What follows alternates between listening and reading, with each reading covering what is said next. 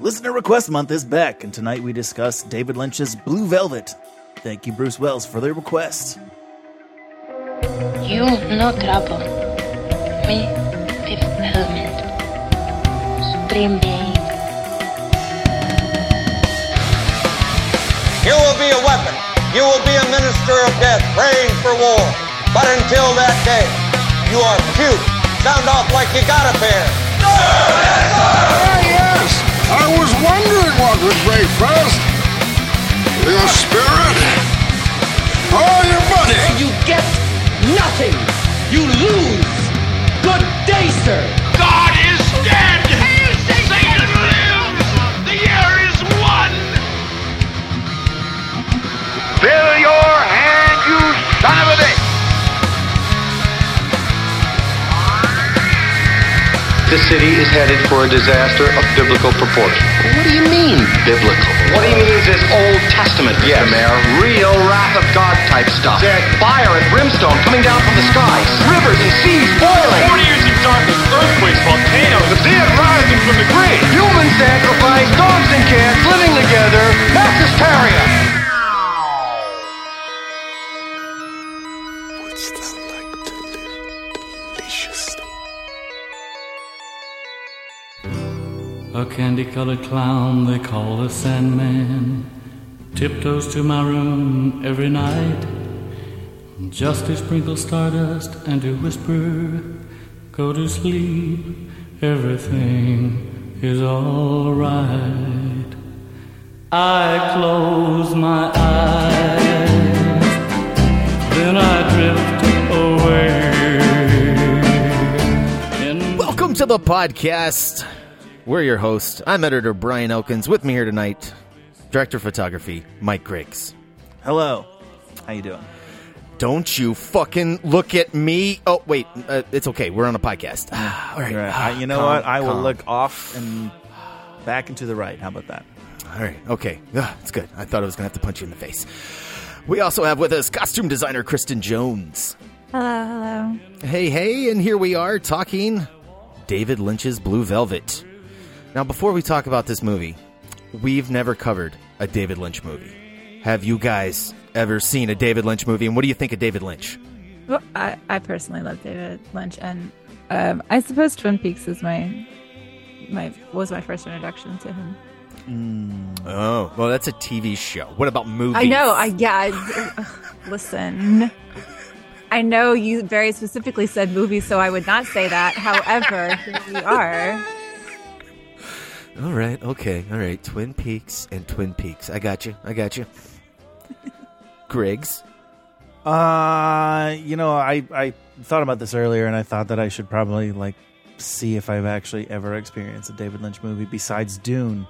And I don't think I have. And I have previously scrolled through his filmography, and everything on his 97 listings on IMDb, I think 80% of it is fucking shorts and music videos, so it's even hard to parse through. But no, I don't think I've seen anything else besides Dune. Seen nothing else outside? Okay, all right. I can't. Nothing comes to mind for sure. For me, plot wise, this is the easiest one to follow, and all the ambiguity I feel like is interesting ambiguity. It doesn't get in the way of the plot of the movie, and that I don't know. That helps me enjoy this a little bit more than the rest of his body of work. Yeah, I think one of the brilliant things that he does is, yes, you can follow the plot of this movie and you are able to figure out what happens, but everything around the plot of the movie is so ambiguous. Even just researching it, there's 5 different theories. All of them have so much evidence based on it, but they're all conflicting with each other. But they all could be true, or none of them could be true, and it could be something that we haven't even thought of. And that's what I really love about David Lynch, is that so much of it is clearly planned out, but he doesn't actually hand you anything. You have to come to your own conclusions. I don't know. I just think of David Lynch, and I guess I normally go to Mulholland Drive, Eraserhead, Lost Highways, the ones that are so bizarre. I feel like I need a goddamn decoder ring to let me know what's going on. I can understand one scene, but when the next scene comes on, I'm totally lost. Who are these characters? What are they doing here? I don't understand what's happening. This one, I don't know. The moments that you can sit with and I guess chew the fat on are interesting, and they don't get in the way of anything. And I think this may be his masterpiece. This may be his most, at least accessible movie, if not his best. I like how accessible and best are like two different. Wow, guys, because I'm going into this like I am trying to decide if I think he's a pretentious asshole or if it's just not good or if just maybe the third option is it's just not for me. It's probably the third one. That's usually what it is. Yeah. It is frequently and often, and I am very okay with that as an approach to a conversation for sure, at least. Really, when this movie comes up, you don't want to like be like, yes, I really love when they beat the women on screen when they're on. No, drugs. nothing like, about this movie was good. I did not enjoy this movie in the slightest. I didn't think it was.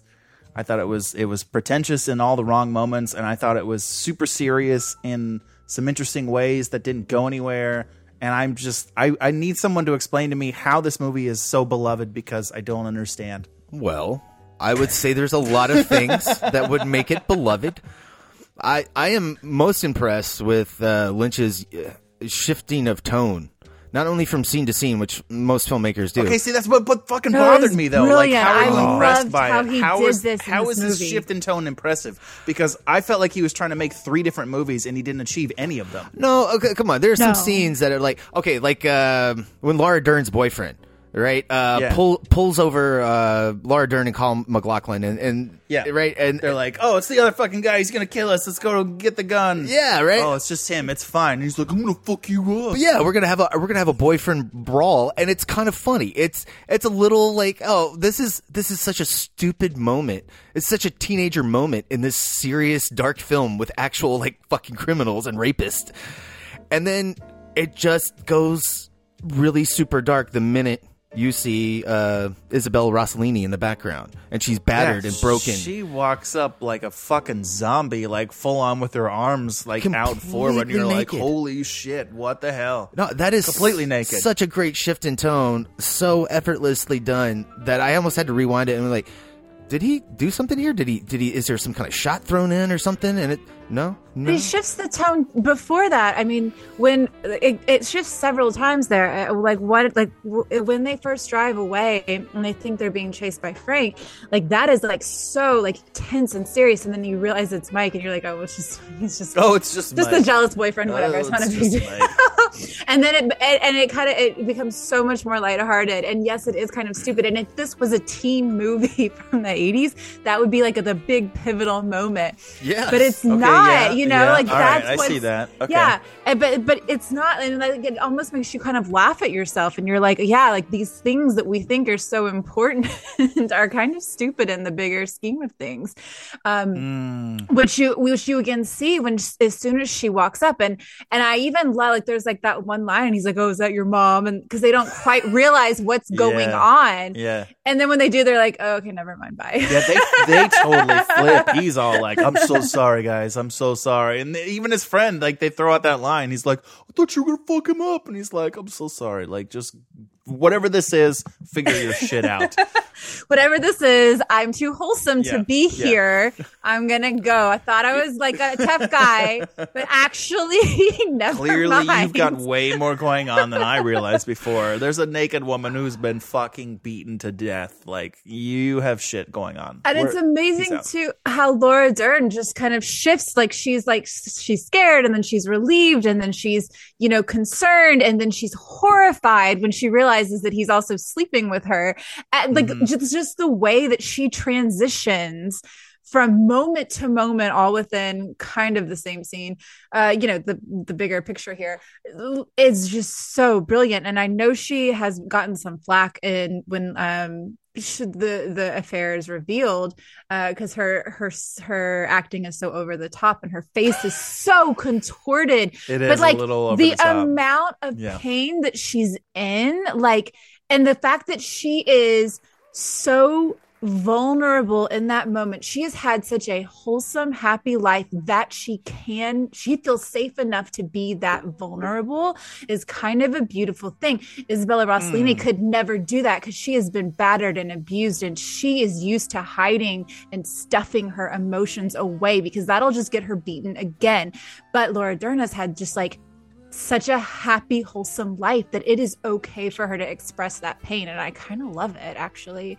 It's so over the top, but it's so innocent and naive, and I love it.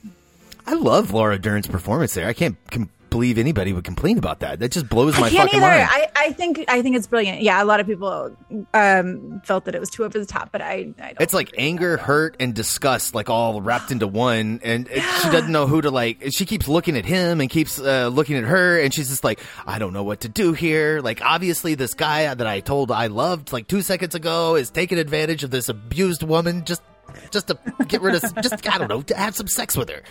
It's just such a sticky, and that's the nasty thing too. situation. Is she's like, yes, she's trying to comprehend the fact that this guy that she just broke up with her boyfriend to be with him. She just told him that she loved him, and what is this like naked, beaten woman doing here? Like, surely there's a mistake. Like, she's just trying to grasp what's happening because she hasn't been seeing it the way Jeffrey has. He's kind of conveying it to her like over the phone and at a diner, but like to actually see it right there. And to have like no prior knowledge of this whole world, like she's so completely innocent in all of this.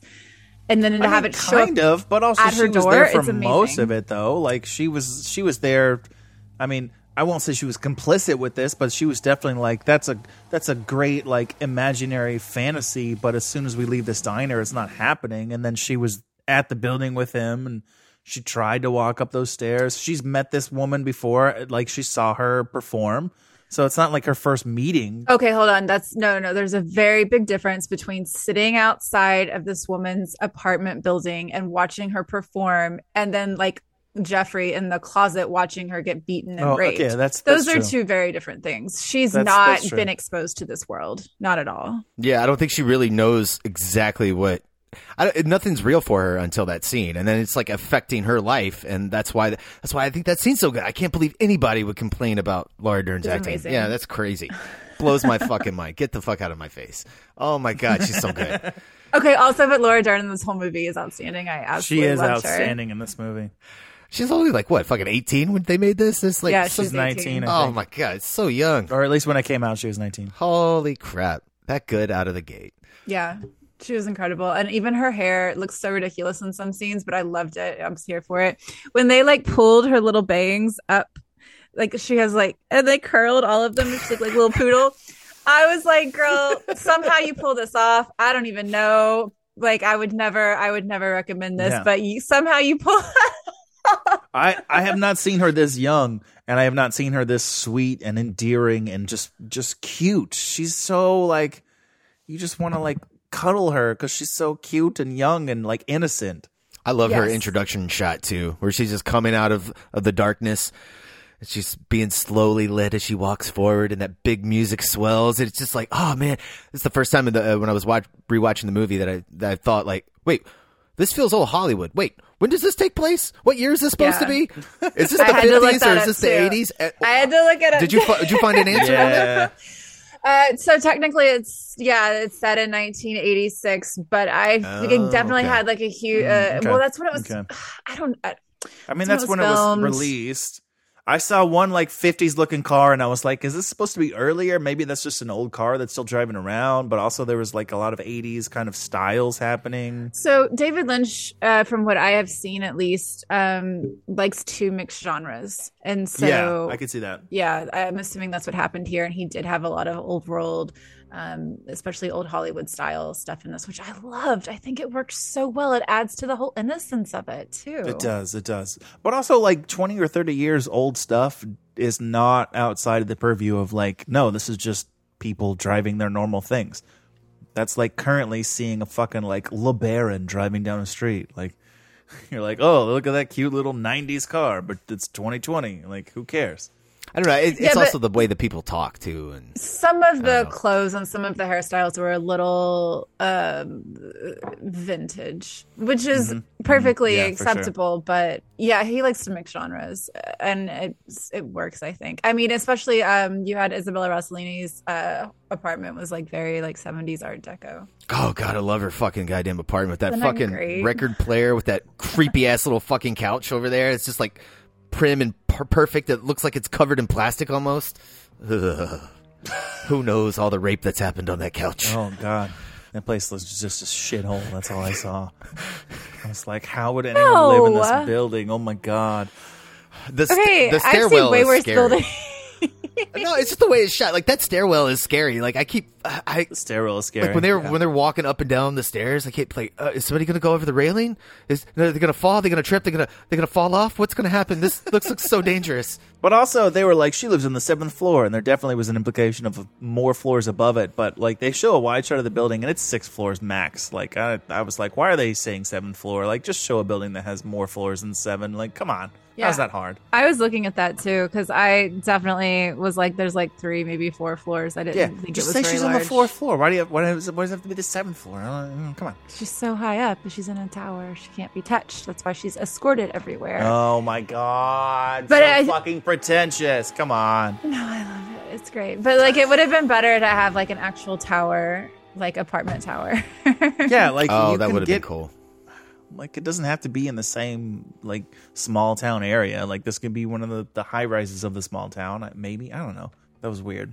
Well, it was on Lincoln Street. That's where all the riffraff hangs out, according to Grandma. Okay, did you guys see the theory that this is like a reinterpretation of the Lincoln assassination? Because Frank's last name is Booth. The dude was shot at the end. Yeah, I was like... What? So the dude at Lincoln the end in this scenario? Was shot like in the back of the head, the same way Lincoln was shot. Oh my God! I feel like there are some movies that are like so ambiguous and vague that people are just bending the fuck over backwards to try and project their own shit onto and be like, maybe it means this, maybe it means this. I guarantee you, he was not thinking about those 17 different fucking scenarios when he was writing this movie. He had like 1 or 2 things. And he was just like, let's leave it ambiguous and let everybody interpret their own things onto it. Well, I think most of it, plot-wise, is pretty easy to follow. A lot of it's like just glances and like characters' reaction shots. Like, you don't really know what they think. You know, I mean, even like the candle symbolism is pretty easy to digest, you know, because like Frank, when he goes in there and has that really weird rape scene. Blows it out and now it's dark. Yeah, he keeps saying that. Every time he leaves, it's like, yeah, now it's dark. That's what we're going to do. I mean, I understand. It fits. It's not like Mulholland Drive or Lost Highways where I'm like, oh, look at these little tiny people coming out of Naomi Watts' ear. What the fuck is that? Who are they? Where do they come from? What? I'm so lost. Silencio, por favor, indeed. I just don't know. I don't know about that stuff, but I find this one, like, this is so much easier to digest. Like, everything's answered. Okay, but all right, you're referencing Mulholland Drive, and I haven't seen that one specifically because David Lynch himself has talked about how, like, he tried to make it one thing. He tried to make it like the pilot episode to a TV show, and then the TV show got canceled, so he's like, I think I can probably make it into a movie, and so he recut the whole thing. So, like, he changed his intention after the fact in order to make it into something. So in the process of that creativity, there has to be something lost and something gained. And so, like, the idea that you could have, like, a clear intention from writing to, like, the production through the actual, I mean, you make 3 movies, blah, blah, blah. That movie, what I'm saying is that movie is kind of as a whole intended to be ambiguous. This does not feel like it was intended to be ambiguous or even like a rescued project where he was like, I can still make something of this. And yet, how are these people still trying to project all these different fucking like theories onto this movie? Well, when it's pretty obvious what it's trying to be. It is, but there's things that are left out. It is, but it's not. There's a lot. No, the original movie I think was like 4 hours long, so he cut it down. The first cut? What? I mean, lots of first cuts are 4 hours long. What does that mean? He cut out a lot of characters. He cut out a lot of subplots. He cut out a lot, actually. There's like almost an hour of deleted scenes on the Blu-ray. Why? This movie was already too long as it was. Good God. What? I thought this was a nice runtime, man. I thought it was kind of perfect, right? actually. Yeah. I did not get bored with this film once. I thought you would. I kind of thought we would all be like, oh yeah, this one moved really fast. I thought it moved very felt so fast. fucking pretentious. I'm sorry. Yeah. Oh man, do not watch any of his other movies. Point fucking taken. Thank you, Brian. I think this is the least pretentious of all of them. Oh my god. Cool. Thank you. Actually, that saves me a lot of time in the future. You can send your hate mail to no, but actually, moviecrewpod@gmail.com. That's actually a kind of an interesting point, because when this came out in the 80s, a lot of people did not understand it and did not like it, and kind of had the same complaints. And it took a while for everyone to be like, oh my God, my bad. This is actually a brilliant movie. And now it's on all kinds of, most brilliant movies, best, whatever, best villain. They have the best villain, the best soundtrack. They have, this is now like one of his most acclaimed movies. But when it first came out, I mean, even the critics were like, actually, I just didn't quite understand what he was doing. A lot of people. Roger Ebert fucking hated it. I tried to read it before I watched it just to get some context. He still hates it. He's not one of the ones who retracted it.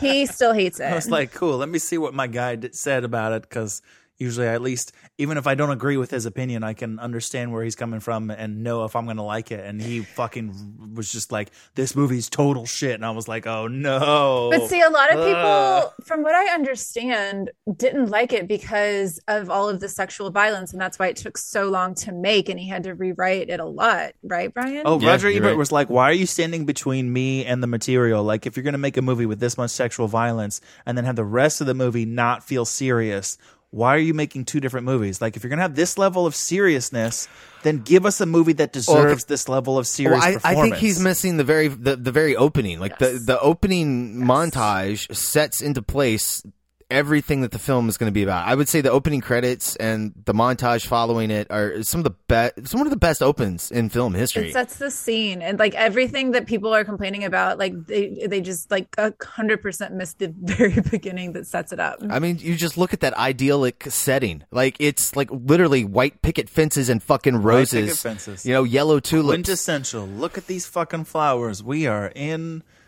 the prime of fucking American suburb idealism. It is so good. And the guy's getting ready to have a heart attack, and we're literally seeing what's happening to his fucking blood vessels as they're, via the hose. We're watching the hose tighten. That's what's happening to his heart. The pressure is building underneath all of these people. And then you go beneath the surface of the fucking suburbs, and it's just fucking bugs trying to eat everything. They're all hungry. We fucking get it. Oh my God. Well, that's what the whole movie. You can't throw that much shit in our face. Like, it's not too. No, listen. I don't think the point is really made if this many people don't understand that, and they think that this is two different movies. How do you not understand from that opening? I don't understand how you missed that there are two different movies. That's exactly what I'm saying. Because if you sit there and you look at it and you're like, wow, here's a happy, go lucky teenage movie. And here's this movie about all of the sexual violence and crime and police corruption. And you don't understand that they are existing in the same world. Like, that's the problem. Like, there just happens to be a curious kid who is also naive enough and cute and white enough to go investigate and not get in trouble. White enough. No, but that's what I'm saying. Like, these worlds are right next to each other.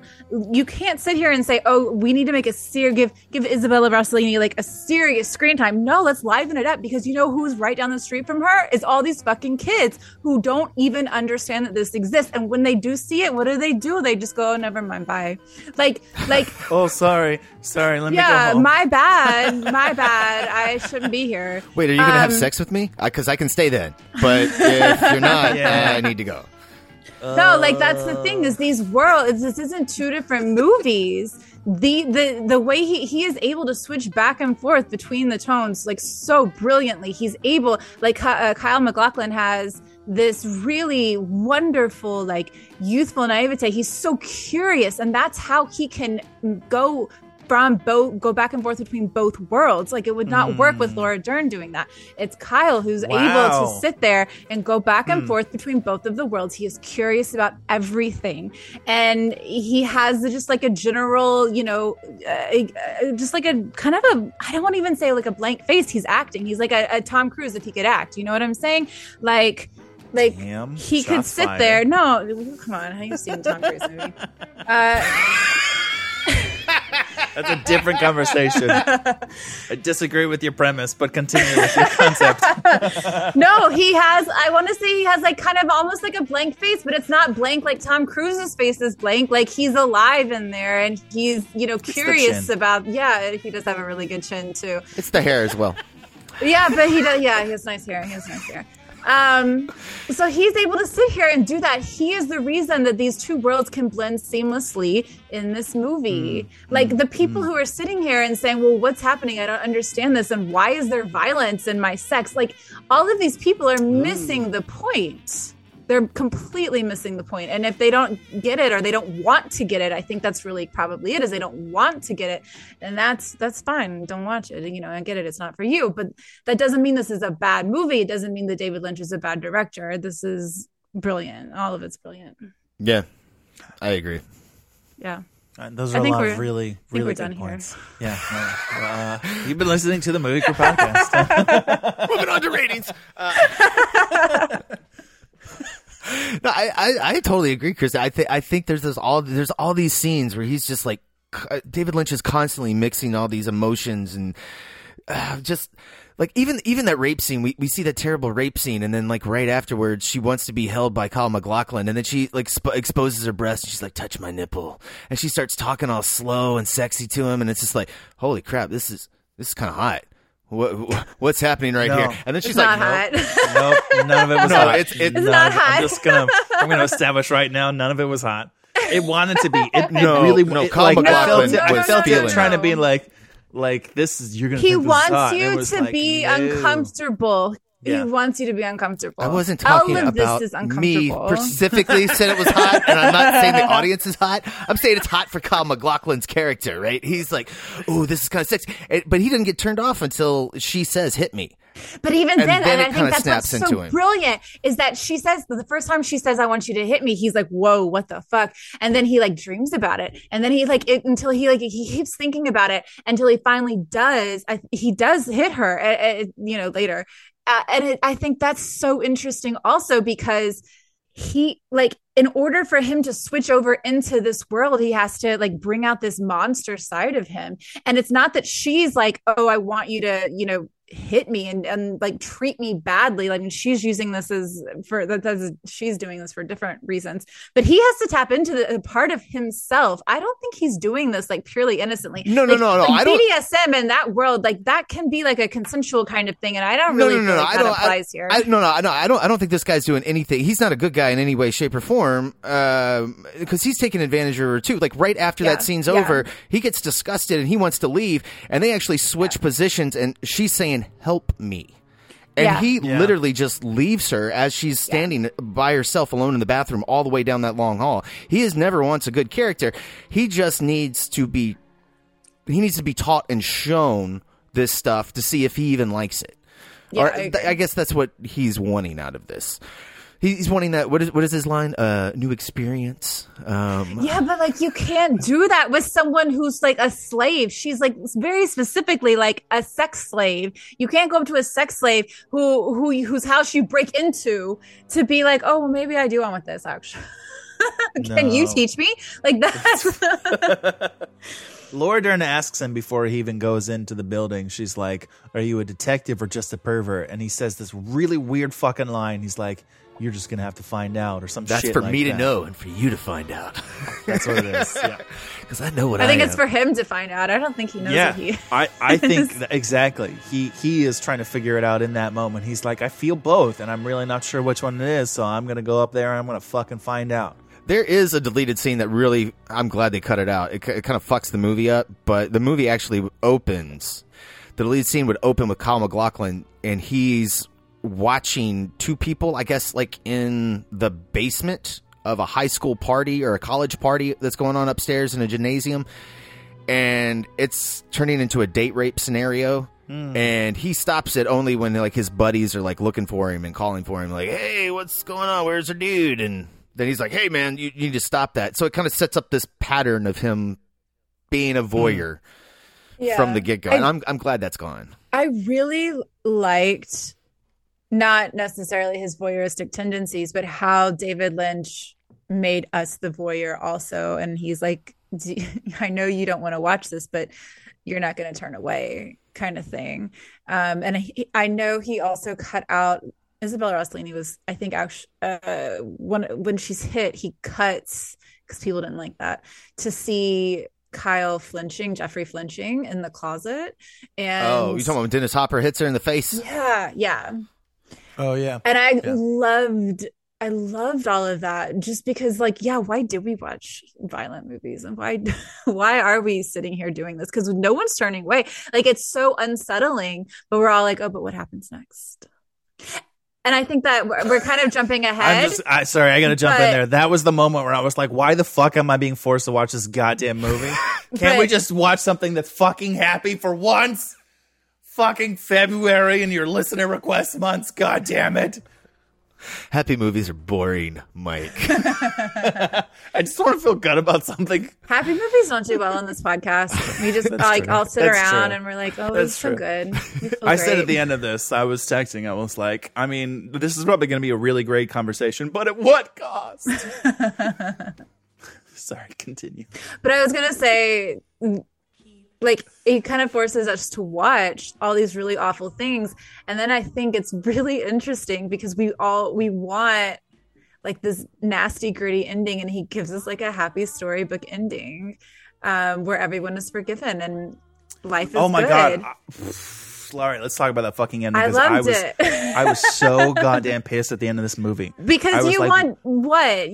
I was shouting at the TV at the end of this movie, like, because you first want of all, violence and you want no. Oh, okay. What because of the fucking terrible decisions that these two teenagers are making. Because, like, first of all, they're like, "I love you, and I love you," and I'm like, "No, you fucking don't. What the hell are you talking about? You don't even know her. How are you saying you love her?" And then she's like, "I love you," and I'm like, "Bitch, please. This is some trauma bonding shit, and you haven't even gone through anything. What the hell?" And then they go through all the things, and they're like, "I love you" again. And at the fucking end of the movie, they're kissing in the goddamn hallway, while there's like cops and paramedics and shit going behind them. And I was like, what the hell is this bullshit? How did these two characters earn a like meet cute kind of situation that deserves a fucking ending where they're like, oh, look at this romantic, they got together, isn't it wonderful? And I was like, what the fuck? Okay. Where did this even come from? It's not about what they deserve. It's about who they are. It's not about what they deserve. Everybody's like this. Yes. That's what the whole movie's about. Everybody has this dark capability inside of them.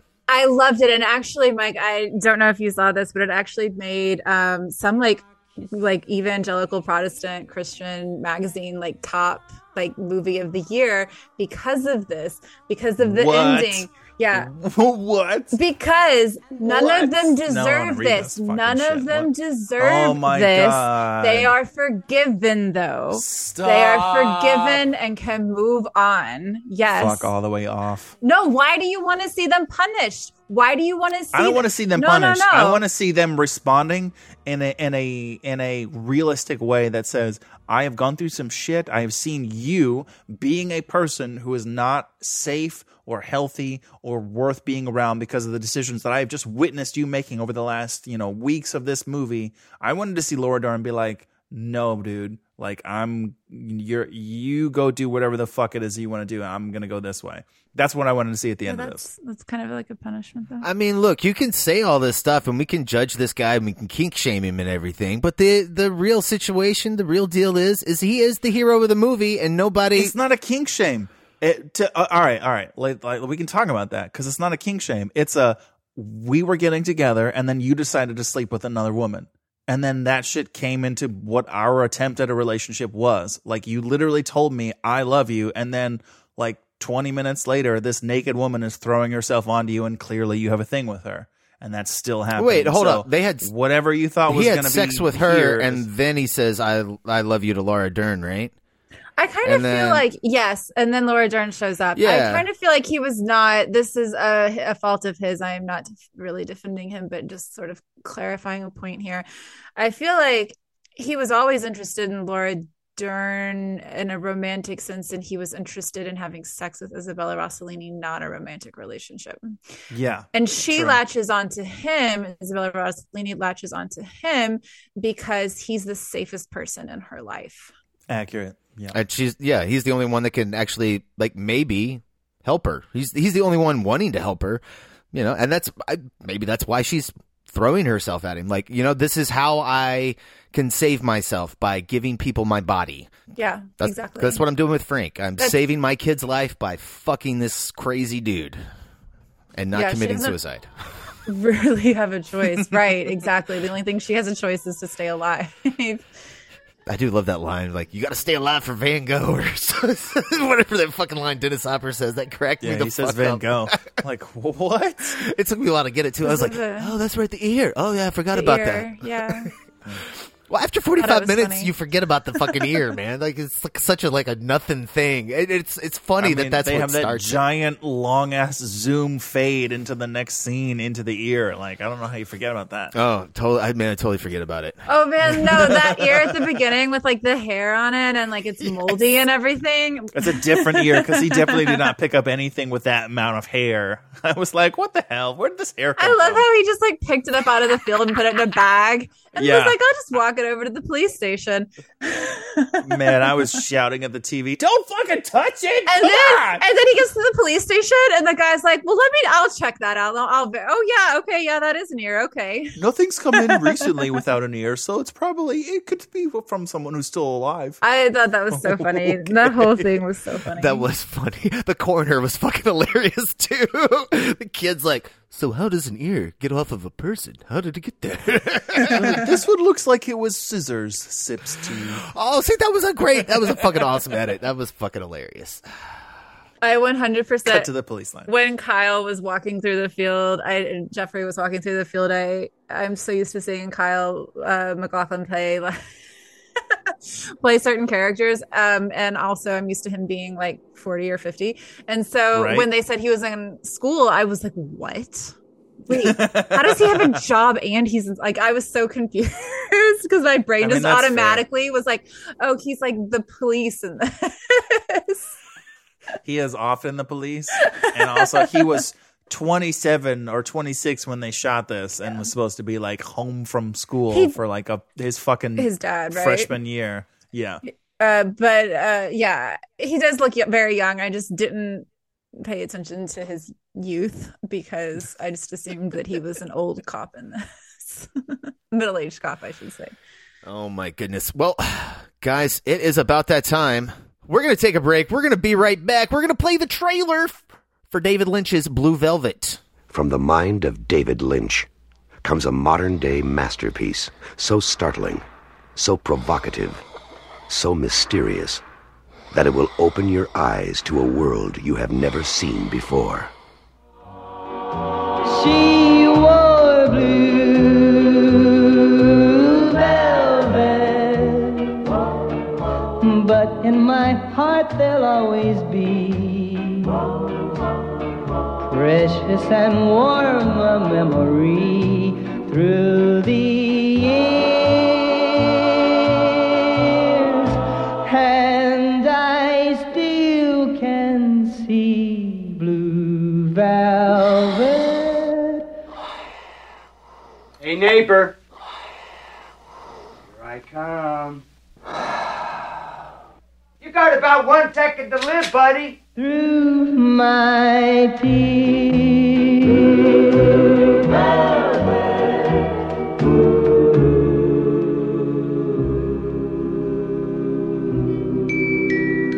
All right, we're back. That was the trailer for David Lynch's Blue Velvet. That was not the trailer. That was just music for a minute and a half. Oh, come on, man. You got some great Dennis Hopper stuff in there. I actually... it was a really terrible radio trailer. That's what I'm saying. The listener's not going to appreciate that trailer. There you go. Continued, Kristen. Sorry. No, you're good. I agree with that. I was gonna say I kind of didn't like how they edited it to make it look like kind of sexy. They took like some nice sexy moments and put them together to make it like sort of scintillating. Yeah, maybe, voyeuristically scintillating. Yeah, and it's not. No, if I saw that trailer and then saw this movie, I'd be pissed.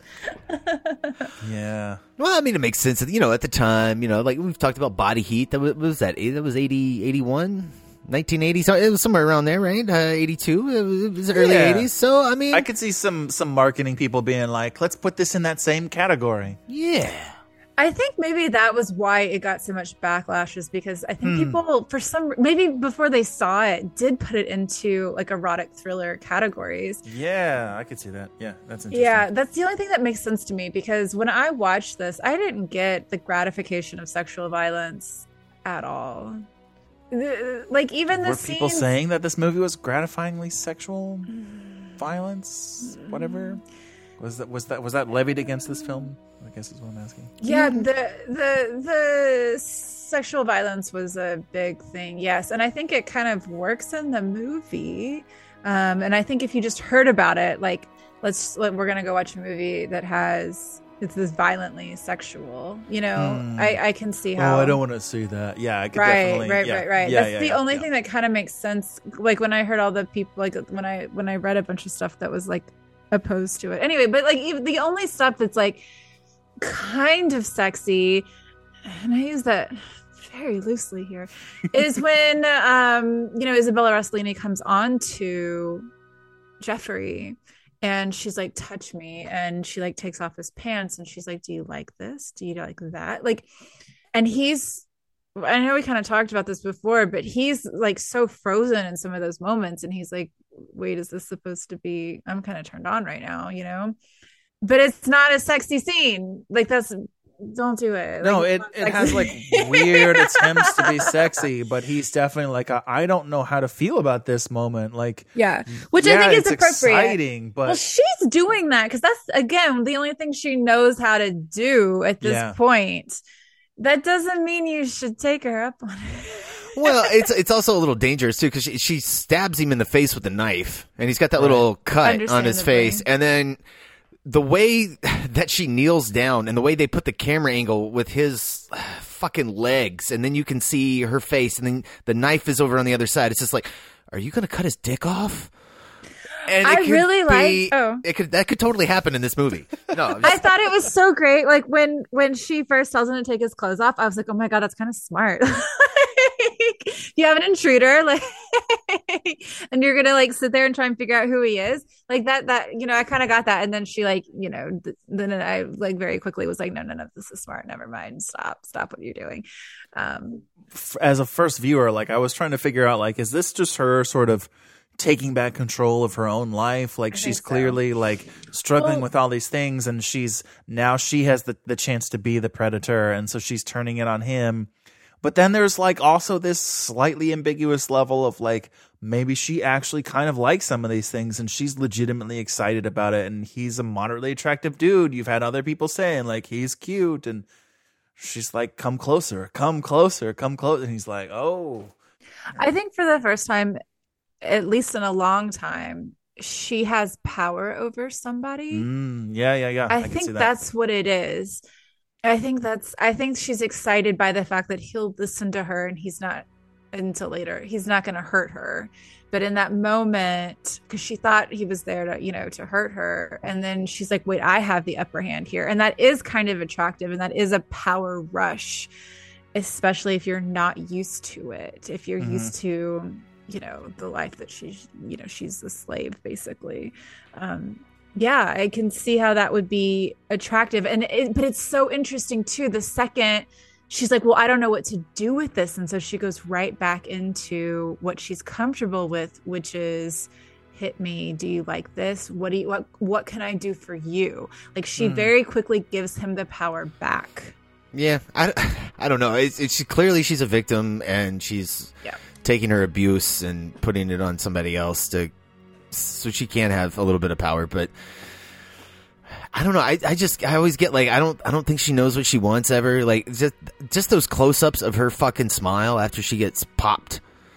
Like when we were talking about sexy things, I think that's the sexiest thing in the movie. That close up where her mouth is on the top of the screen and her eyes are on the bottom of the frame. Yeah. And you just see her that mouth was... and she just smiles. It's like the perfect smile, like with her fucking flawless goddamn teeth in her mouth. And it's just like, oh, why is that hot? Oh, fuck. Okay. This is so dark. Oh, maybe I'm fucked up. Oh, no. Fuck you, Lynch. What did you do to me? All right. Speaking of her flawless goddamn teeth, did he punch her teeth and then chip a tooth? Like, did she start the movie with flawless teeth and then after he hits her, she has that little chip in the middle of her two front teeth? Oh, I don't know. Because I thought about like rewinding it to see if it was there. Because there's definitely a chip in her tooth after he hits her.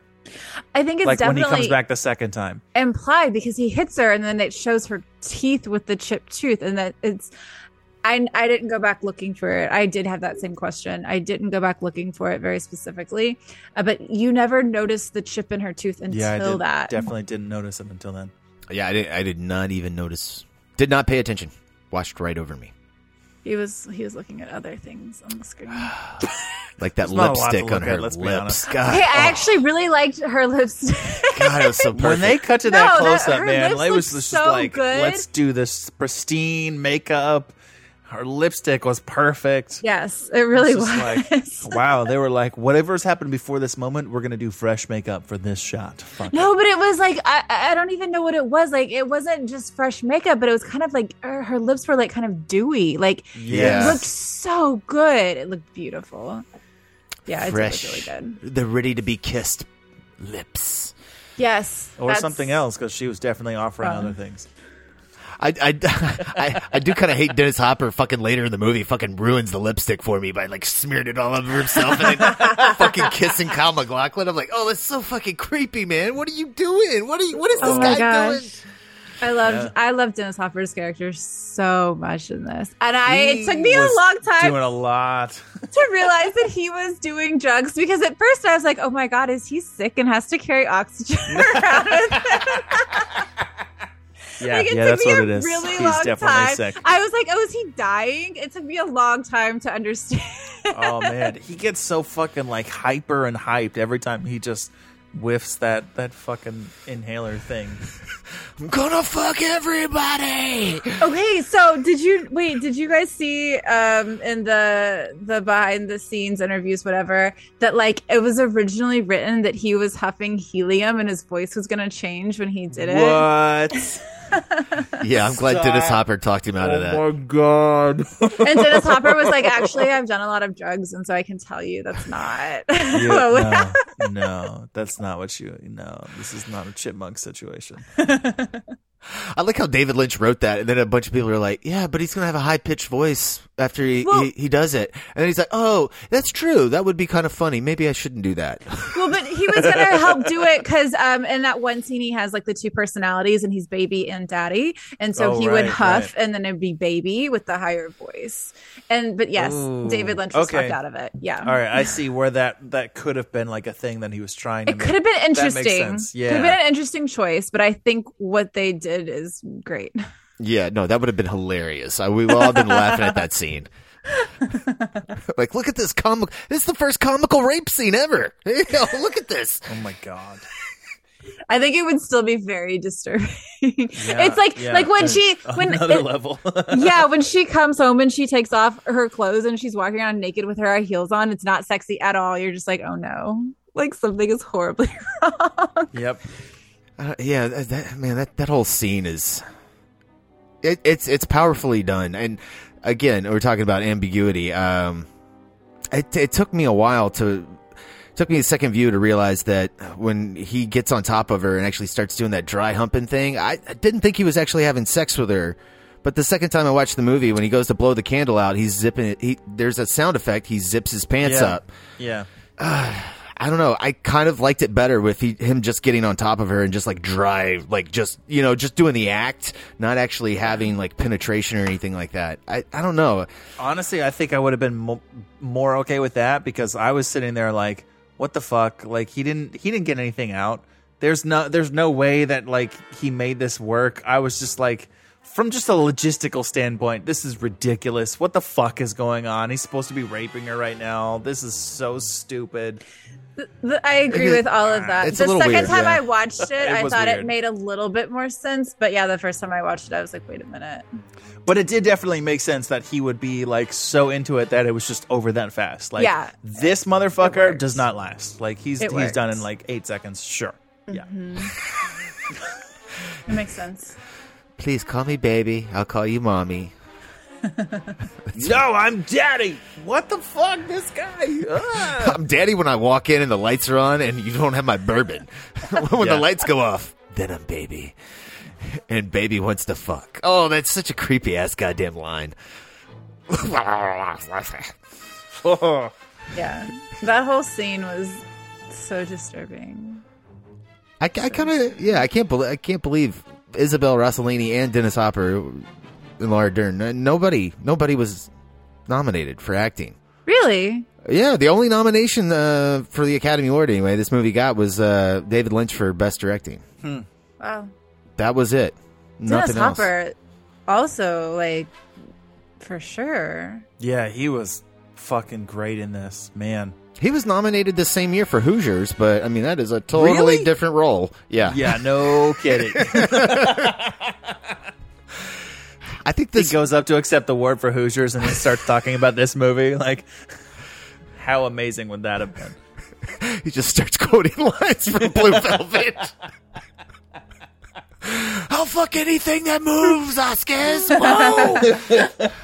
See this little gold man here? Woo! Oh my gosh. That would have been amazing. Dennis Hopper's a badass. He just pulls out a fucking oxygen mask before he accepts the award for Hoosiers. Like 4 people in the audience would have gotten it and have been like, Oh, that is very true. This movie cost $6 million to make, which is kind of impressive, even for the time. But this movie only made $8.5 million in the United States and made $8.6 worldwide. Wow. jeez, are you serious? Yeah. They made $100,000 worth of sales overseas? Yep. I don't know how much Is of a that like release it 3 got. theaters or goodness. Well, yeah, it wasn't even One gonna be Russian dude bought it. released. He was like, I don't care. Well, they couldn't get it released, and I think like an Italian company decided to distribute it, and like it wasn't even going to be shown in the States, except like it premiered at like a Montreal Film Festival and to like great reviews, and so that's when they were like, okay, maybe we'll show it in a couple of places. Yeah, its widest theater release was 188, and that was like in its like 7th or 8th weekend. So that makes sense that they wouldn't make any money then. Yeah. And the movie never hit the top 10 at the box office. Never once. Was always below. I think the highest I ever got was like around 12th place. So, yeah, not a big hit, but I mean, is that a surprise? Well, but it's become such a cult classic at this point Yeah, that's true. that I'm not super surprised that it didn't do well. I mean, just based on everything that we've already talked about, it didn't have a really much reception when it came out. It makes sense that it wouldn't make any money. That is true. That is true. All right, so I saw multiple theories on what was going on with Frank Dennis. Wow, I just blanked on his name. Thank you, Dennis Hopper's character. It's another Frank we got. The 2 back-to-back Franks in the movie being villains. They're both great villains, you know? Maybe just This like was a Frank pretty great is- villain. I mean, you said earlier this is one of the beloved villains. He is a beloved. And well, no, beloved. beloved is, is a strong word, right? well revered. He's a pretty badass Feared. villain, He is for a sure. feared villain, perhaps. Yeah. I don't know. You know, if you're going to villain school, you definitely want to be like him. So I saw, yes, exactly. Actually, I was really surprised at how like scary he was as a villain, because normally when I see movies and they have villains in them, I'm just kind of like, you know, you could be scarier. Right. But with We this get it. You're dude, an like the asshole. second Cool. he walks on this first scene, like the first 3 lines, you're like, oh God. Yes. That is Dennis Hopper. He has that fucking ability, man. He is great. Oh, so I saw one theory, which was that he had an incestuous relationship with his mother and kept trying to recreate it, which I did not support. I know, like, it was super weird. I didn't even like reading the article. Bro, you need to go to some therapy and stop. I know. I like a cult classic movie. Yeah, it was disturbing just to even read this. I don't know. That would kind of fits. If you think about it. Okay, I feel like if you think about his like weird, the whole incestuous rape play thing that he was doing, like I feel like he's more acting out trauma than trying to fuck his mom, Yeah. Well, maybe he was raped by his mom. That's his trauma. That's what I'm saying. That's what I'm saying. But okay, but what the theory that I did actually was kind of like, oh, maybe is that he has a lot of internalized homophobia, even though he is himself gay, and there were evidence that by the fact that he puts on lipstick, which is a different shade that Isabella Rossellini is wearing, so somebody else's lipstick, but he puts on lipstick, he makes out with Jeffrey, but once he makes out with him and like delivers his like love letter, hold up, he didn't make out with him. He kind of did though. No, he's like creepily kissing all over his fucking face. It's scary as fuck. It's not like a make out. They're not like, just because he missed the lips doesn't mean he didn't make out. No, but I think what makes it so uncomfortable is that you're like, what is he? Because this is not normal. Like, what is he doing? But because if this is a theory that holds water, right? Because he hates himself for being gay. He hates that he wants to make out with him, and then he immediately starts punching him and beats him up.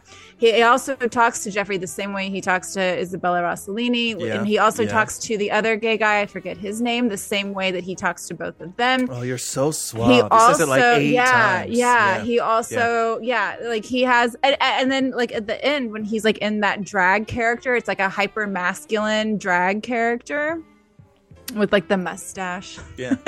the well-dressed man. Yeah. And so I thought that one was the more interesting theory out of all of the ones that I read on him. Also, the drug that Dennis Hopper said that he is taking is what was very common in gay bars at the time.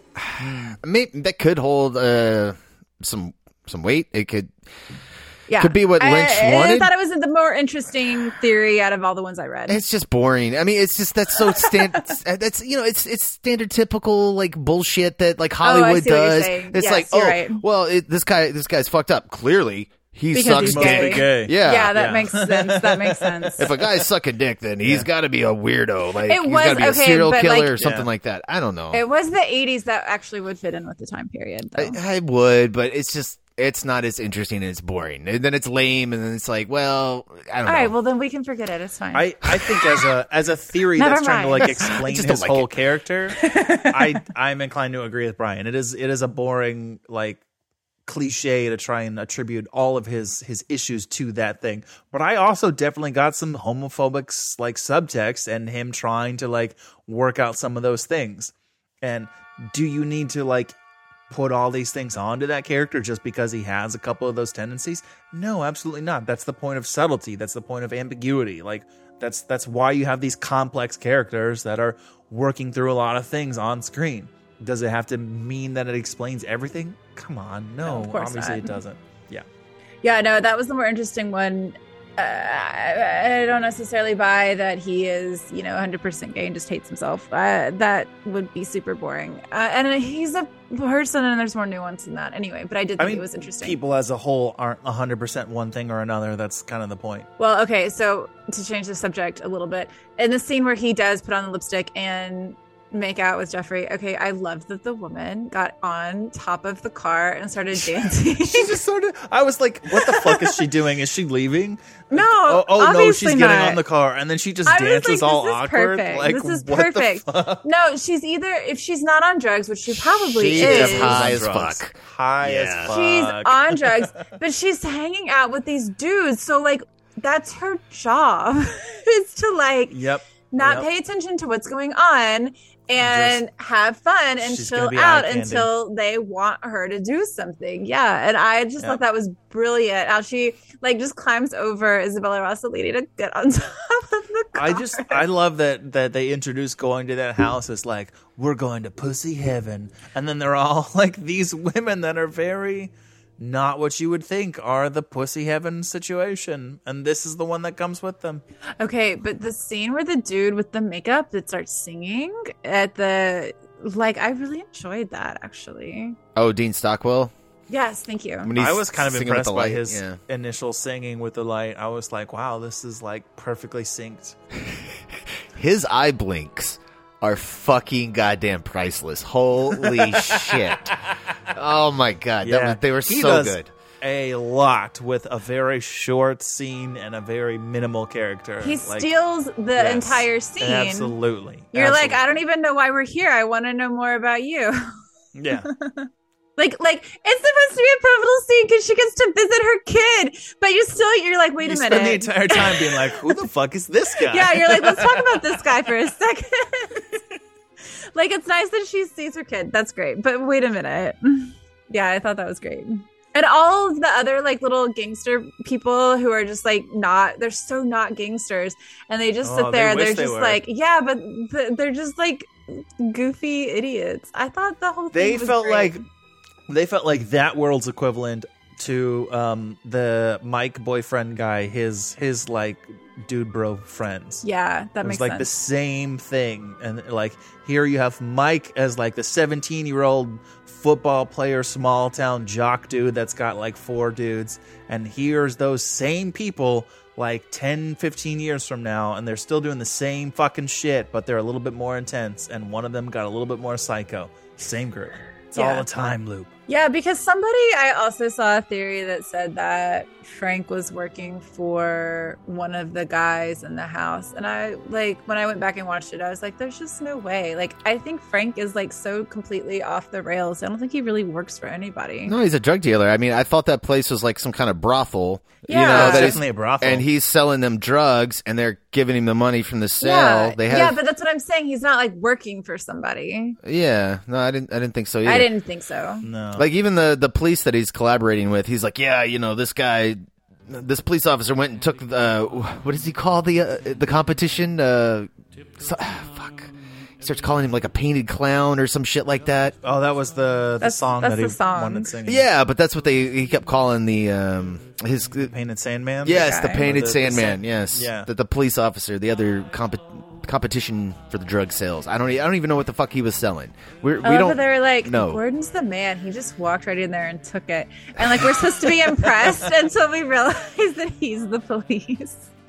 Yeah, I super loved his like yellow blazer. I thought that was such a The good yellow standout. man. Yeah, He just only wears that ever though, like because you see him like 2 days later and he's got the same fucking outfit. No, on. in the police office, police precinct, he's changes. wearing. Yeah, he's wearing something But different. Did it? It is like in the same color palette. Yeah. Okay. Yeah. That was enough for me to be like, did he change? Yeah, I thought the first time I saw it, I thought he was wearing the same thing in every single scene. Yeah. I love it, like when Kyle MacLachlan comes back to the apartment at the very end, and the police officers that was the rat is just like standing there, and he's like fucking, I don't know, piece of his brain is like hanging out, and he's still standing up. Oh my god, Yeah, that was great. took me for a loop. I was like, what? Well, I loved when the way Kyle reacts to that when he first comes in and he like jumps and like runs back, and then he's like, "Wait, I can go in. It's okay." Yeah. That was so great. That was so brilliant, and it's so twisted and deranged the way that their deaths are like, the way they're like sitting up and propped up, and like, because I think that Gordon's still alive, kind of, right? Because the cop guy was definitely had some level of like reflexes still happening because he affects like the lamp or some shit like that. Yeah. And, yeah. Which is brilliant and creepy, also. Yeah, it was all quite disturbing. He was still partly alive until Dennis Hopper decided to shoot the TV and then hit him. Yeah. Dennis Hopper's like, bullet for the TV, bullet for you, bullet for you. Let me take my blue velvet out of your mouth. Oh, I love Dennis Hopper's just going from room to room, just like shooting that silenced pistol into fucking everything. And he's got to do the gas again before he goes in the room to kill him. He's like, and he drapes the blue velvet cloth over top of the silencer. It's so fucking ridiculous. Like the whole thing, it's just like, It it still works. Like, you're not, like, it's so over the top, but you're never like, no, I don't agree with, like, this is too much. Like, you're like, no, this is, like, it's so over the top, and it's almost campy in some situations, but it works somehow. I love it. Well, yeah, Dennis Hopper sells all of his craziness for sure. When he was draping the blue velvet over his gun, I was like, wait, is he like silencing his silenced gun with the velvet? I've seen this before. Usually they use like a pillow or a blanket or something. This is interesting. Oh no, he's just fucking crazy. Okay, that's cool. I just assumed he was going to take it off his silencer and shove it in like in the dude's dead body and just be like, all right, okay, all right, we're good. Cry through that, motherfucker. Oh, because I mean, like even the first time you see Frank and he comes in there and he starts raping Isabel Rossellini's character, before he like starts violently finger banging her, he has scissors in his hand. And then, like, you never see him put the scissors down or go anywhere. So when he goes in there and he puts his hand under her dress and he just starts moving it real fast, he's like, oh my God, is he fucking cutting her? Holy fucking shit. Is he, like, banging her with scissors? What the hell is happening right now? She should be in a lot of fucking pain. There should be blood everywhere. Yeah, that would require a hospital. Right? And then it's such a nice, like, reveal. It's like, oh no, he was just using that to cut a little piece of that blue velvet. Oh, lucky everyone, I guess. Yeah, cool. Okay, so it is nice reveal. It is a nice reveal. Okay. I thought that this was another thing that I kind of enjoyed, that it was not on that level though. But when Isabella Rossellini first discovers Kyle MacLachlan in the closet, and she has the knife up over her arm, like she's gonna just like start stabbing him, and then she like it turns kind of sexy, and she's like, okay, let's go to the couch. And for like half a second, you're like, wait, where did she put the knife?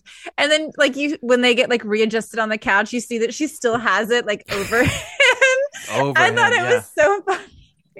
I mean, okay, while I was watching that scene, I knew enough to know that there was rape in this movie, and I was like, holy shit, I did not expect this version of rape where she's holding a knife and forcing him to do stuff to her. I was like, oh, okay, all right, this is a way more mild version of rape than what I was expecting. Mild because it happened to a man?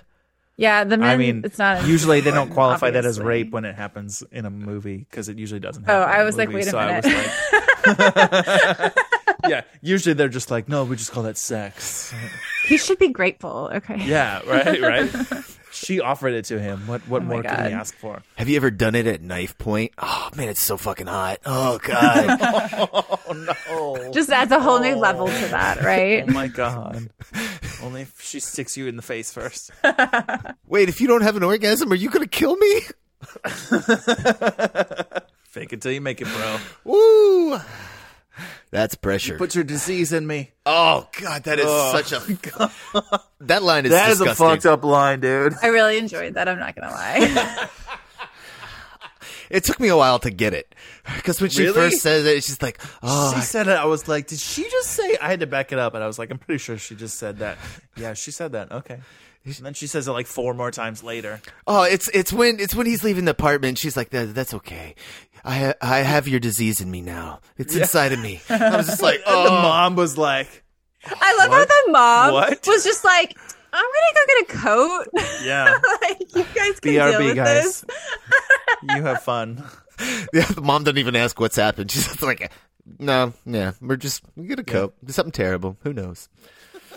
We'll figure it out later. The ambulance is coming. Coats. You know what? We don't need to I love that questions. She was wearing like a robe, and she could have at any point in time like taken that off and given it to her. She was like, fuck that. I'm going to get a coat. I'll be back. I don't want your bloody boobies to bleed on the inside of my robe. Yeah. No, this is my robe. This is my favorite comforting thing to wear around the house. Why would I give it to you? Okay, but can we right before that scene where they're at the teenage party and they're just like, it's the most innocent like little thing, and they tell each other they love each other. Oh my God, I love that it's like for like a half a second they were like normal kids, and I know he's supposed to be like 20 in this movie or 21 or something. But like for half a second, they were just like normal teenage-ish kids having fun at like a house party. I just love the way that plays alongside what happens next, you know? I just love I don't know. that. I was disturbed by their relationship for the entire fucking movie. No, like that's fine. from the second that he's like supposed to be a college student coming back into town, and she's still in high school, and then they go to this wherever she's doing her singing, like whatever that bar situation is, and he's like, man, I love Heineken. Don't you love Heineken? She's like, I've never had beer before. I was like, because she's in fucking high school, dude. No, she drinks the beer her dad drinks. Because that's all she's ever well, no, she uses that as the excuse. She doesn't say she drinks it. She's just like, my dad drinks Budweiser. And he's like, oh, yeah, the king of beers. And he's like trying to like puff himself up. Oh, yeah, no, I know Budweiser. It's great. Like, what are you talking about? They're not supposed to be some like idyllic teenage romance. I think they're just two kids. I mean, what's her fucked opening up situation? Yeah, what is her opening line to him? Like her pickup line. Like he goes to see her dad, right? And then he leaves, and then she comes he out. Clearly knows her because he's like, say hi to Sandy. Before that though, he leaves after talking to her dad because for some reason the police chief's office is at their house. And she comes out of the darkness, out of the bushes, and she's like, Are you the guy who found the ear? Like, so right away, you know that this is not like a normal relationship. I don't know that it's healthy, Mike. I don't think anyone's going to say that. And he clearly has a lot of issues as evidenced by the fact that he did everything that he did in the movie. But for half a second, they're kind of normal, and it's kind of nice. I mean, I get their attraction to each other. You know, it's that violent. It's what you don't know. It's also that you got that mystery element there. You're figuring out things together. I don't know. You know, like that's what an early relationship is. Like, you know, like especially before you know, like had sex with somebody and all that stuff. There's all that interplay, and I don't know It's like works. Flirting back and forth, and it's a little dark at times, but you know, he's like, I'm going to go on this like crazy thing. And she's like, well, I'll do like the normal part, you know, like it's just like this kind of like fun, playful kind of flirting, but it's very dark. I'm not saying again, this is like a healthy thing, but it's like kind of a fun flirting thing. And I really love that David Lynch at no point had like a jaded character in this. Like even when Sandy sits there, or wait, is her name Sandy, right? Yeah, her name's Sandy. Okay, good. I first have a second, I was like, no, she's in Greece. Okay. So even when Sandy sits there and is like, oh my God, I had, like, you just told me all this horrible stuff, but I just had a dream about robins and they represent love and we just need more love. And he did not have that reaction, Mike. He goes, wow, that's really neat. Like there's nobody who's, oh my God, that was the moment I was just like, what fucking movie am I watching? There's nobody who's jaded. He's not sitting there and he's like, why did you just tell me that? That's stupid. He didn't say that. He didn't sit there and be like, man, I'm sick of this boring town. Let's go find something interesting. Like it's nothing. Like they are so happy to be alive. And yes, they have dark shit that they're into and they're curious about things they maybe should not be curious about. But they're just so excited to be alive. I really liked that. That I find that so fascinating that that's what you got from that scene, because I had like the exact opposite reaction to it. I was like, this is so fucking pretentious. What is this goddamn bullshit of this dream that she's trying to use? And it's just so obviously like, let me put this metaphor into this fucking like middle of this movie where we've had all this darkness. And now I'm going to like tell you how the rest of the movie is going to go with this bullshit dream metaphor. And it's going to be really great at the end, but until that point, like, it's going to suck. Like, cool, we get it. Like, it's a narrative device, and it's very obvious. And it just felt like, I don't know. Okay, it was not like, first of all, this did not explain the rest of the movie. It's not like Sandy showed up and was like, hi, guys, I have lots of love to give you. And everyone was like, oh, my God, thanks. And like, no, that was the point of their fucking kiss at the end after she watches him blow the brains out of Dennis Hopper. And then they're like, oh, now we're going to kiss. And all right, here's all the fucking birds at the end. Now we've gotten the love and now everything's okay. And the birds are eating like cockroaches. Like, come on. Like, this is not like your stereotypical thing. Like, I feel like you're being a little harsh here. Yeah, I also think like some of that is like, that's what the characters are saying, but that's not really what we're shown. Like the whole movie, we've been shown the surface level of perfection and underneath what people really are, what people really feel. So when we get to that ending, it's not really happy. It's just like right after we get that huge robin scene, the robin's eating the insect. You know, that insect's Right. going to become inside the robin. It's going to be in that No. robin. And then also, like, that's not the nope. the last shot of the movie. The last shot of the movie is with the kid. It's finally coming to hug his mom. And you look at Isabel Rossellini's face in that performance. She's smiling, but the minute that kid, like, hits her fucking shoulder, his face is on the shoulder. He can't see his mom. She's just like, well, you know, I would really like Frank to come punch me in the face right now because I missed that abuse, or I don't know what the fuck is on her face, but it is a gradual moment of like, I got what I wanted, but is this who I really am? I mean, and that I think that totally plays into like Kyle MacLachlan's character. It's again just a moment in time where all of these people are happy, and you're right, it's not going to last. Yes, she's reunited with her kid, but she still has to deal with everything that she's been through, and Right. she now has to raise her kid. Now she has to raise a kid. There Yeah. was Yeah. also that conversation with her kid where she was like, "No, I love you. I'm sorry, I'm not there." Like, he's mad at her too. Like, there's so much Right. going on Right. there. So when you see like the 30 seconds ending of everyone has a happy ending, it's not that they have a happy ending, it's that they all get a chance to try something else now. They get a chance to do something else. They're not stuck in this loop. That doesn't mean that everything is sunshine and rainbows and flowers. It means that they get a chance to move on. Yeah, okay, maybe some of that, but also, like, I'm sorry, Brian, I disagree with your reading of the robins eating the fucking, like, bugs from the beginning of the movie. That is definitely like, look, we started the movie with this very obvious metaphor of beneath the surface, there's shit happening, there's bugs that are trying to eat at everything, and then here at the end, we've already established what the robins are. Robins are the love. Robins are the thing the light that's coming to the world or whatever, and now they're eating the stuff that was beneath the surface. And the robin and the love is taking out the stuff that was beneath the surface, and now it's being eaten by the love, and now everything should be hunky dory. Okay, bullshit. I don't think you could read it that way when like the robin's eating the insect. The insect's going to be a part of him, and then right after that, we're shown that flashback with, well, not flashback, but we see the reconciliation of Dorothy and her kid.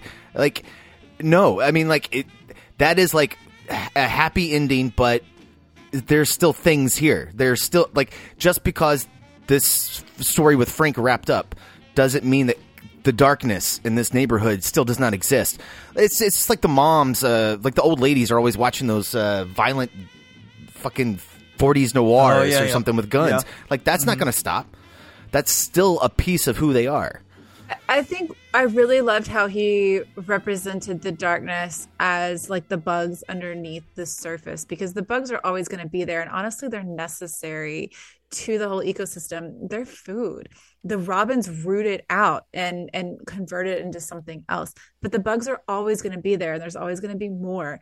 That doesn't mean that you give up and you succumb to it. It means that you have to be the robin. You have to choose to root it out and eat it and kill it, or whatever you're going to do. You know, like that's the message there, I think. That's beautiful. I didn't get any of that bullshit from this fucking movie, guys. I'm so sorry, but fuck. It's okay. That's why we're here. You have found ways to make this movie like somehow be like sensible and inspiring and interesting, and I just did not get any of that shit from this fucking movie. It's okay. We're here for you, Mike. I think we're there's gonna a lot help of you. lot of interesting things. Like, I even like my first view, and I kept wondering, like, why do they keep showing these two black guys that are working in the hardware store? One of them, Ed and Ed. Yeah, one of them's where blind. he says, "How many fingers am I holding up?" And you literally hear while he's tapping him on the fucking shoulder. I never know how you guys do that. Like, are you fucking serious right now? Come on. Well, I think he was like, God, playing along with them.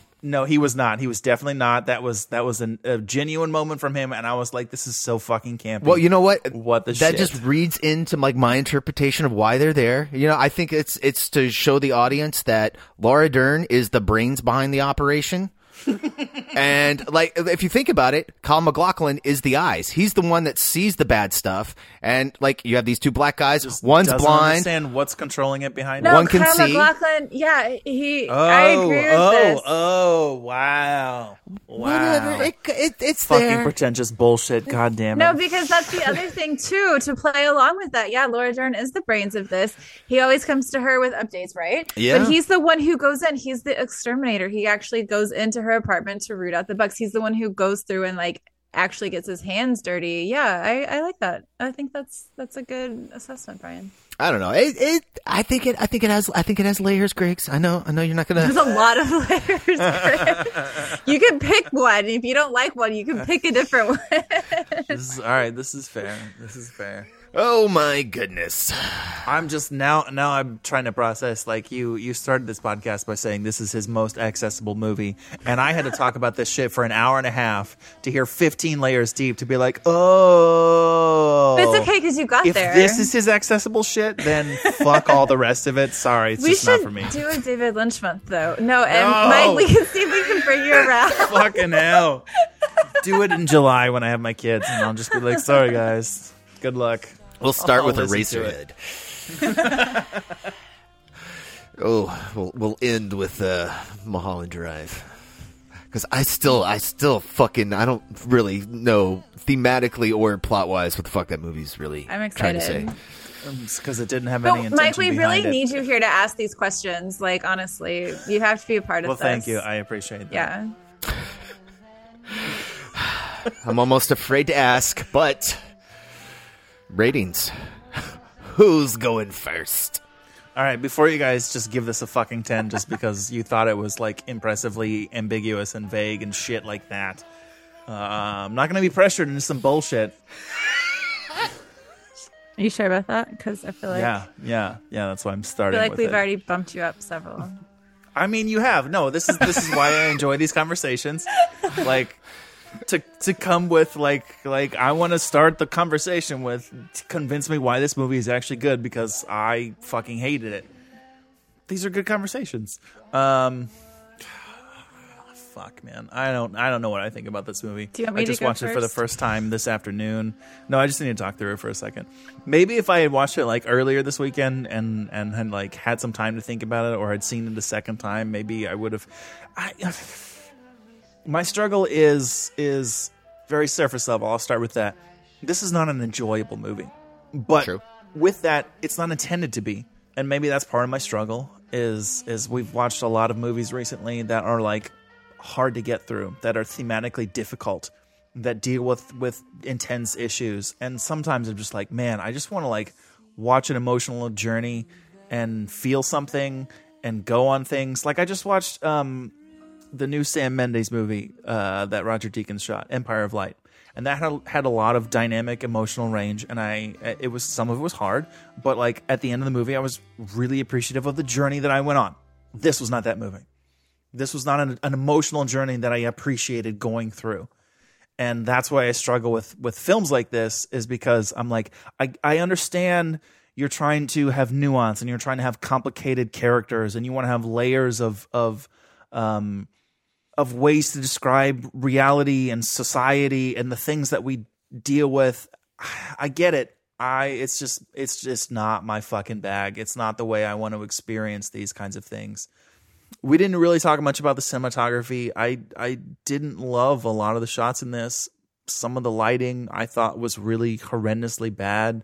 There were some shots like when the first time we see Frank's building, there's just a fucking spotlight Lico, just like when you see the fucking round corners of this light just on the side of the building for no reason whatsoever. Some of those are decisions that I'm like, oh, cool, I can get away with fucking anything when I'm lighting films. Wait, you're talking about when Dennis Hopper like goes to his like his little warehouse? Yeah. Well, that was supposed to be a fan. And you see like machines in the. No, you see like two little tiny like pistons, shadows of stuff, Yeah. and you see pistons, but there's no reason for a spotlight to be on the side of the I building. think it was like a fan hole, and the lights were on inside. And I saw the attempt to motivate the light. It made no fucking sense. You know, there are some times where there's like exterior lighting where I'm like, oh, you're implying a street light. Oh, you're implying moonlight. Oh, you're implying cars that are going by. There was several shots of lights in this movie that I was just like, no, you threw up a light and you're like, you're gonna fucking deal with it because this is what we're doing. And I'm like, okay, that's a choice. I get it.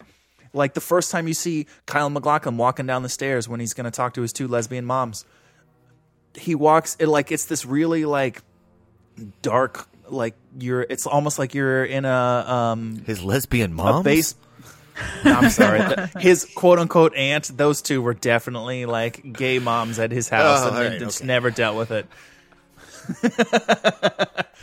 But you have this like upshot of the stairs, and it's the classic you're in the basement and someone's gonna walk down the stairs with a fucking axe kind of shot, but it's just him walking down the stairs, like he's backlit, and there's shots like that where I'm like, you're trying to set mood and tone, but like there's not a whole lot of reason for it sometimes, and then other times you're justified and you're just kind of playing with things. I don't know. We didn't talk about that much. I don't need to get into it that much. I just felt like this movie was overblown. There was a lot of dialogue during like the normal scenes that I was just like, are you fucking kidding me right now? Like, who talks like this? Some of the character progressions between Laura Dern and Kyle MacLachlan, I felt like was just for the sake of, we need them to do these things, so they're going to do these things. I did not see any amount of love building between them. I could have seen them like kissing and like, okay, I want to date you, but this like triple, we're gonna say I love you, and then shit happens, and then I'm gonna say I love you again. Shit happens, and then they're gonna end the movie I love you. That felt very like tacked on and forced in because they need to make some sort of, I don't know. It felt hollow at the end of this movie. We've talked about a lot of things that make me understand why people love this movie. I don't actually agree with most of the reasons why. Maybe if I watch this in another year or two, I'll see it from different eyes. But I think this movie is overhyped, overblown, and kind of full of shit. I'm going to give it a 6.5. Tell me why I'm wrong, and I'm going to stop talking. Still above mediocre, though. I do want to point that out. Kristen, I can tell you want to go next. I can. No, I actually do think that's really interesting what you said about how this was not an emotional journey that you wanted to go on. I can see that. I can 100% see and understand that. This isn't that kind of movie. You're right. You're 100% right. And I'm so sorry. Perhaps I'm going to venture into being pretentious here, and I'm totally fine with that. This is not an emotional journey that anyone wants to go on. I think that's the point.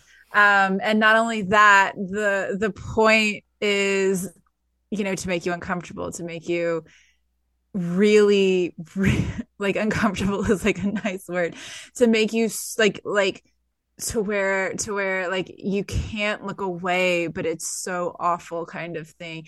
And beyond that, and I understand you don't want to sit and watch that. I get that. But what makes me want to sit and watch that, what makes me call this movie like absolutely brilliant, is that it is a work of art on so many levels, and art is not necessarily pleasant. It does not give you, the feel good, wholesome kind of thing. But this is a work of art on many levels, not just the script, not just the costumes and the makeup and the production design and the acting and you said you didn't like the cinematography, but I thought it worked really well for what they're doing with the lighting. Is it like great? Would I like point this movie out to someone and be like, I want my movie to look like this? No, probably not. But I'm also not going to make this kind of movie. For what this kind of movie is, I think it works really, really, really well. I think that adds to it. And you're right. I do think they just kind of threw it up and were like, oh, this is what we have to work with. But they did, and it worked. I mean, even just in some of the apartment scenes, where she, when it's the Bella Rossellini's apartment, where she is just having like an emotional breakdown and you can't even see her half the time. You don't need to. Like, that's what makes it so incredible, is you don't need to see what she's doing to feel the horror coming off of her, out of her apartment, and to be like, you need to get out of there. But also, what is she doing? And you're so curious. And I really love how David Lynch turns this into like this voyeuristic movie, but while juxtaposing it with like, the teeny boppy set in the 80s. I think that's perfect because who's watching this? It is the teeny boppy people. It is the people who had like the nice suburban lifestyle. It is the people. That's who's going to go watch this. And to sit here and have these two worlds intertwined is brilliant. There's so much brilliance here. that I can appreciate it. I can appreciate it for so many reasons. Is this a movie that I want to sit down and watch all the time? Definitely not. But God, it's so good. They're so good on so many levels. And then when you start to look at all of the different layers, and this is, you know, we're getting into some of the acting here, but also the writing and also the directing, and how no one quite knows what is meant by this, that every theory you have that is presented is valid. There's so like, oh my God, like even the theory that like this is like a recreation of Lincoln's assassination. You're like, this is really stupid, but somehow you have like a whole article with all of these like bullet points, and you're correct. You like this, and if that's how you want to interpret this, let's go. And that's what art is. Art is a reflection of who is looking at it. And I think that so many people can look at this and see a different situation and interpret it in different ways. Speaks volumes about this. This is an incredible movie for a lot of reasons. Yeah, you're right. It is not a great emotional journey. Watch it when you're happy. I would give it a 10. All right, 6.5 out of 10. Obviously, I'm going to give this movie a 10. I mean, yeah. Shocking. Yeah, Obviously. I know. Well, look. Fuck off. Shocking. It's so well done. I mean, like maybe the lighting is not perfect, but I don't care because the shots are pretty fucking incredible. Like there's a lot of things that I really respond to. I think the opening montage is fucking brilliant. I was struggling after getting done watching. I was like, man, is that one of the top 10 best like fucking movie openings of all time? I don't know. Maybe. Possibly. It's definitely up there. Fucking top 25 for goddamn sure.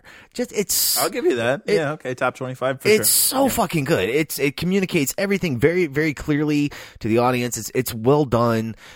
I mean, yeah, maybe some of the lighting's not bad, but I mean, just the shots, what is being conveyed on screen is so well done. I love the production design of the Dorothy Isabel Rossellini's fucking apartment. I love those purple walls, just the way all of her furniture is laid out, the fucking closet doors, and like, I know it's very film noir and it's been done a million times, but I like the fucking slats of light coming and hitting his face. I think that's good and really draws you into just from a shot, like seeing the lines of the closet and the light coming through. You can feel the voyeuristic malice. Like, yeah, he's like a kid, but like what he's doing is really fucked up and wrong. And I just think David Lynch does these. He bounces back and forth where he's going like, hey, look, this is kind of normal, right? You remember this moment in your life? Oh. But remember, this is really fucked up. This is not like your life. I love that. You know, it's just like he almost lulls you into a comfort zone and then smacks you in the face like fucking Frank, or punches you in the face, and then you're just like, oh damn, yeah, that's right, I forgot. This is what this story is. Oh fuck, it's so well done. I'm not a huge David Lynch fan, but this movie, the reason that we talk about David Lynch in cinema, I think, is because of Blue Velvet. Like, you know, like even if you're a huge Twin Peaks fan, like I haven't seen anything else. I've seen the first season of Twin Peaks, but I never saw the second season. I tried to watch Fire Walk with Me and couldn't get through it. It was just fucking terrible. The comedy just doesn't work. It's not the same as this movie. Like, It falls short somehow, and I can't really put my finger on what it is. And maybe it's the juxtaposition elements are not there. Maybe it's just trying to be too kooky, like I guess like a lot of David Lynch movies. But this one feels right. This feels like a complete story that, if I don't want to accept layers and look into layers, and I want to take a movie at face value, I can. But it does have so many of the layers. I like this level of ambiguity. It does kind of remind me of like the last shot in The Graduate. Like, but it's a whole movie like that, you know, where it's just like, oh, we got what we wanted. Oh yeah, oh, that's awesome. Oh well, fuck. What do we do now? That's what the in shot of The Graduate is, and like that's what this whole movie is. Like, what you get on the surface is not really what's underneath, and that's a cool concept, and that's a cool idea. And to think that this came out in 86, Man, I really would have loved to have seen this and been like a teenager or like a young man in my early 20s and to experience this around like all of the fucking John Hughes and like fucking teeny bopper fucking movies and have this thing come out. Can't imagine. It must have been really shocking to see this thing in theaters at the time. Especially when you learn that like David Lynch really wanted Molly Ringwald as the Laura Dern's character.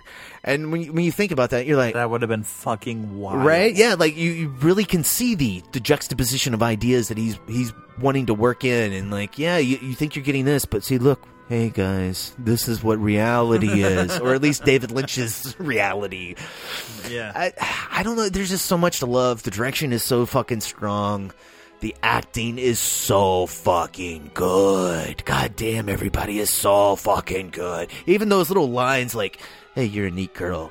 It's just delivered with such a fucking leave it to be there earnestness that just, it almost kind of drives me crazy. Like, like that scene existed right after the, oh, mommy, oof, I'm gonna fuck you, baby's gonna fuck, I wanna fuck. And it's just like, wait a minute, are these the same films? What is happening right now? But I don't know, that's kind of the beauty of the film, and you just never know where this movie's gonna go. And this is kind of something special in filmmaking. I can totally see why, Griggs, you think it's pretentious art. I mean, literally for those exact two scene juxtapositions, I was like, what the fuck is going on? No, it's brilliant. Fuck all of this. I love it. I understand. I get it. I understand your loving of that juxtaposition. I watched those two scenes back to back and I was like, fuck this. This is so fucking stupid. Why the hell am I being forced to watch this? Because we love our listeners. Mike. Oh, so much love. Feel the love, guys. Feel the love. So yeah, no, it's a 10. Solid. Love what Lynch did here. I wish almost all of his movies were like this. It's kind of a shame that they're not. Does anybody have anything else? It's really great. Are we gonna do the ratings? Has anyone thought about that? I heard it had 95% on Rotten Tomatoes, but I did not double check. I haven't looked at the Rotten Tomatoes. That's, I know. Used to Jared doing it. I know. I was just curious because that's what comes next usually. Let's see here. Blue Velvet. Holy shit, you're 100% right. A 95% Rotten Tomatoes. What? Tomato meter. Audience score is 88%, so not that far behind. God damn. Hold on, wait. 81 critical reviews. 50,000. It says, love it or hate it. Audience. See it, you must. Every viewing yields new insights. A Berserko modern classic. Wait, what? When was that review written, though? I don't know. Is that new? That sounds like a new review. Okay, so one's from 2020, one's from 2016. Let me see if I can go back further. I tried to find... They're not in order. They're not in order. Never mind. I tried to all mixed up. Tried to find Pauline Kael's review from the New Yorker. I wanted to read that. I couldn't find it online. Well, I could find like little snippets, but not the whole thing. I think that was the critical assessment that really turned people's opinion around on the film. Oh, really? Yeah. Or at least that's what Kyle MacLachlan... Pauline... Who is it? Who did you say? Pauline Kael. So, okay, yeah, I found her. It's right here. It says, the charged erotic atmosphere makes the film something of a hallucination, but Lynch's humor keeps breaking through, too. Does that have the whole review? Yeah, well, it links to the whole review. That's the blurb. Do you want me to send you the whole review? Yeah, would you? That would be great, yeah. Because every time I clicked on it, it was like, oh, here's a snippet out of the paper. Or it was just like a piece of something, and it wasn't the whole thing. I don't know. I'll send it to you. It looks like the whole thing, but I'm not reading it because I'm on the podcast. Well, things to do in 5 minutes. What did you guys think of the soundtrack, the score, all of that? I found it super heavy-handed. Oh, I loved it. I wanted to talk about it earlier. I found it very heavy-handed, to the point that like that one scene where they have the conversation in the car where they pull up to the fucking church. Oh, that's so there's fucking no reference funny. to the church. There's no they're sitting in front of the church just purely for the sake of let's put a goddamn pipe organ as the underneath of this conversation. Like, really? Really? What the fuck? I think everyone needs to have a pipe organ in the background when they're talking, honestly. So do you also hate, like, Interstellar? Because they're going to space and they play organ music and you're like, oh, I get it. God's in space. Fucking Christopher Nolan, you dick. Hans Zimmer, you that does asshole. sound like him. That does sound accurate, All right, okay. you guys. We can skip that one. We just got it. I don't know. I actually thought that was pretty funny. That was one of those moments that cracked me up the entire time because it is noticeable and it calls attention to itself, but I don't know. Yeah, I don't know. This whole movie, I was just like, it's just weird. And I think I was struggling with it. Like, I have heard for so long about how weird David Lynch is. And I've seen Dune. I saw it forever ago. And then I saw it again, like, a couple months ago. And I'm like, I was prepared for a David Lynch level of Dune, of weird. and we can get weirder. Right. I clearly, but that's the thing. I was like, I like weird. I'm so confused as to why this just doesn't work for me. Like, give me more Rick and Morty weird. Like, I want that kind of weird. This kind of weird is just not my jam. I'll be honest. I really don't care much for Dune, but I have a soft spot. I'm kind of like addicted to watching it just because it is so bizarre and so strange that I can't get over the visuals in that movie. They're just it didn't work for me. Oh, really? Yeah. See that's one I find very. That's a hypnotic film. I get into a trance while, just in it. And it's so bizarre. And I'm just like, what does that mean, man? Why is there a little cat with fucking things hooked up to its nipples? And he's got to get an antidote from his poison from this cat? What the hell is happening? Why are there pugs in the future on every planet? What's going on? I don't know. I mean, that just makes sense. Go on. I mean, they're cute. I guess they look like aliens. I don't know. I don't know what his thinking is, but. They were also aliens in the pugs were alien in Men in Black.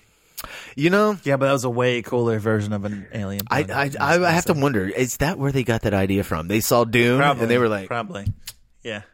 They're like, clearly Frank is an alien. He's a pug. They should have dropped a Dune reference in fucking Men in Black. Missed opportunity. I mean, they named the pug from Dune Frank. Oh, that's true. So I feel like if you can't get more of a David Lynchian reference, then what's the point? What you're telling me is the pug should have been huffing some kind of nitrate. He was breathing heavily through his nose. Just bringing it all full circle, guys. Short nose breed. So with that, you've been listening to the Movie Crew Podcast. If you want to get in touch with us, you can do so by sending us an email to moviecrewpod@gmail.com. You can also follow us on Facebook, Twitter, Instagram at Movie Crew Pod. Send us any of those last-minute recommendations, requests. Always appreciate it. Still 2 more weeks in February. Come on. That's right. Not too late. Do it. Mike, where can the audience find you? I am on Instagram at Griggsy Media. That's GRIGGSY Media. And Kristen, where can they find you? You can find me on Instagram at Kristen Magdalene. That's Kristen with a K and an I. You guys can find me on Twitter at Elkins Edits. And give me 1 second, because I need to fucking open up iTunes and see what goddamn track number is. If you don't play the music from their conversation in front of the church... And what was the point of any of that? I don't even know what that was called. I think I have to find that. I can't. I don't know if that's actually on the soundtrack. I don't know if they put that on the soundtrack. Griggs. It makes sense. That makes sense. Sorry. So I guess, what are we going to do? What are we going to do? Main titles? Or I do have a recording of Isabel Rossellini singing Blue Velvet. We could do that. A little on the nose, don't you Should think? you, though? You're right. Okay, no, we're going to close out with track number 1, titled Main Titles. We're going to do it over the Blue Velvet Curtains. I think that it's a nice compromise. It's good. Yeah. Because you're definitely going to start the podcast with her singing Blue Velvet anyway, so obviously you should. Yeah, if that makes sense. This is from composer Angelo Badalamenti. Your Italian is on point tonight, Brian. All right, Badalamenti. Sorry, there we go. Thank you, Google.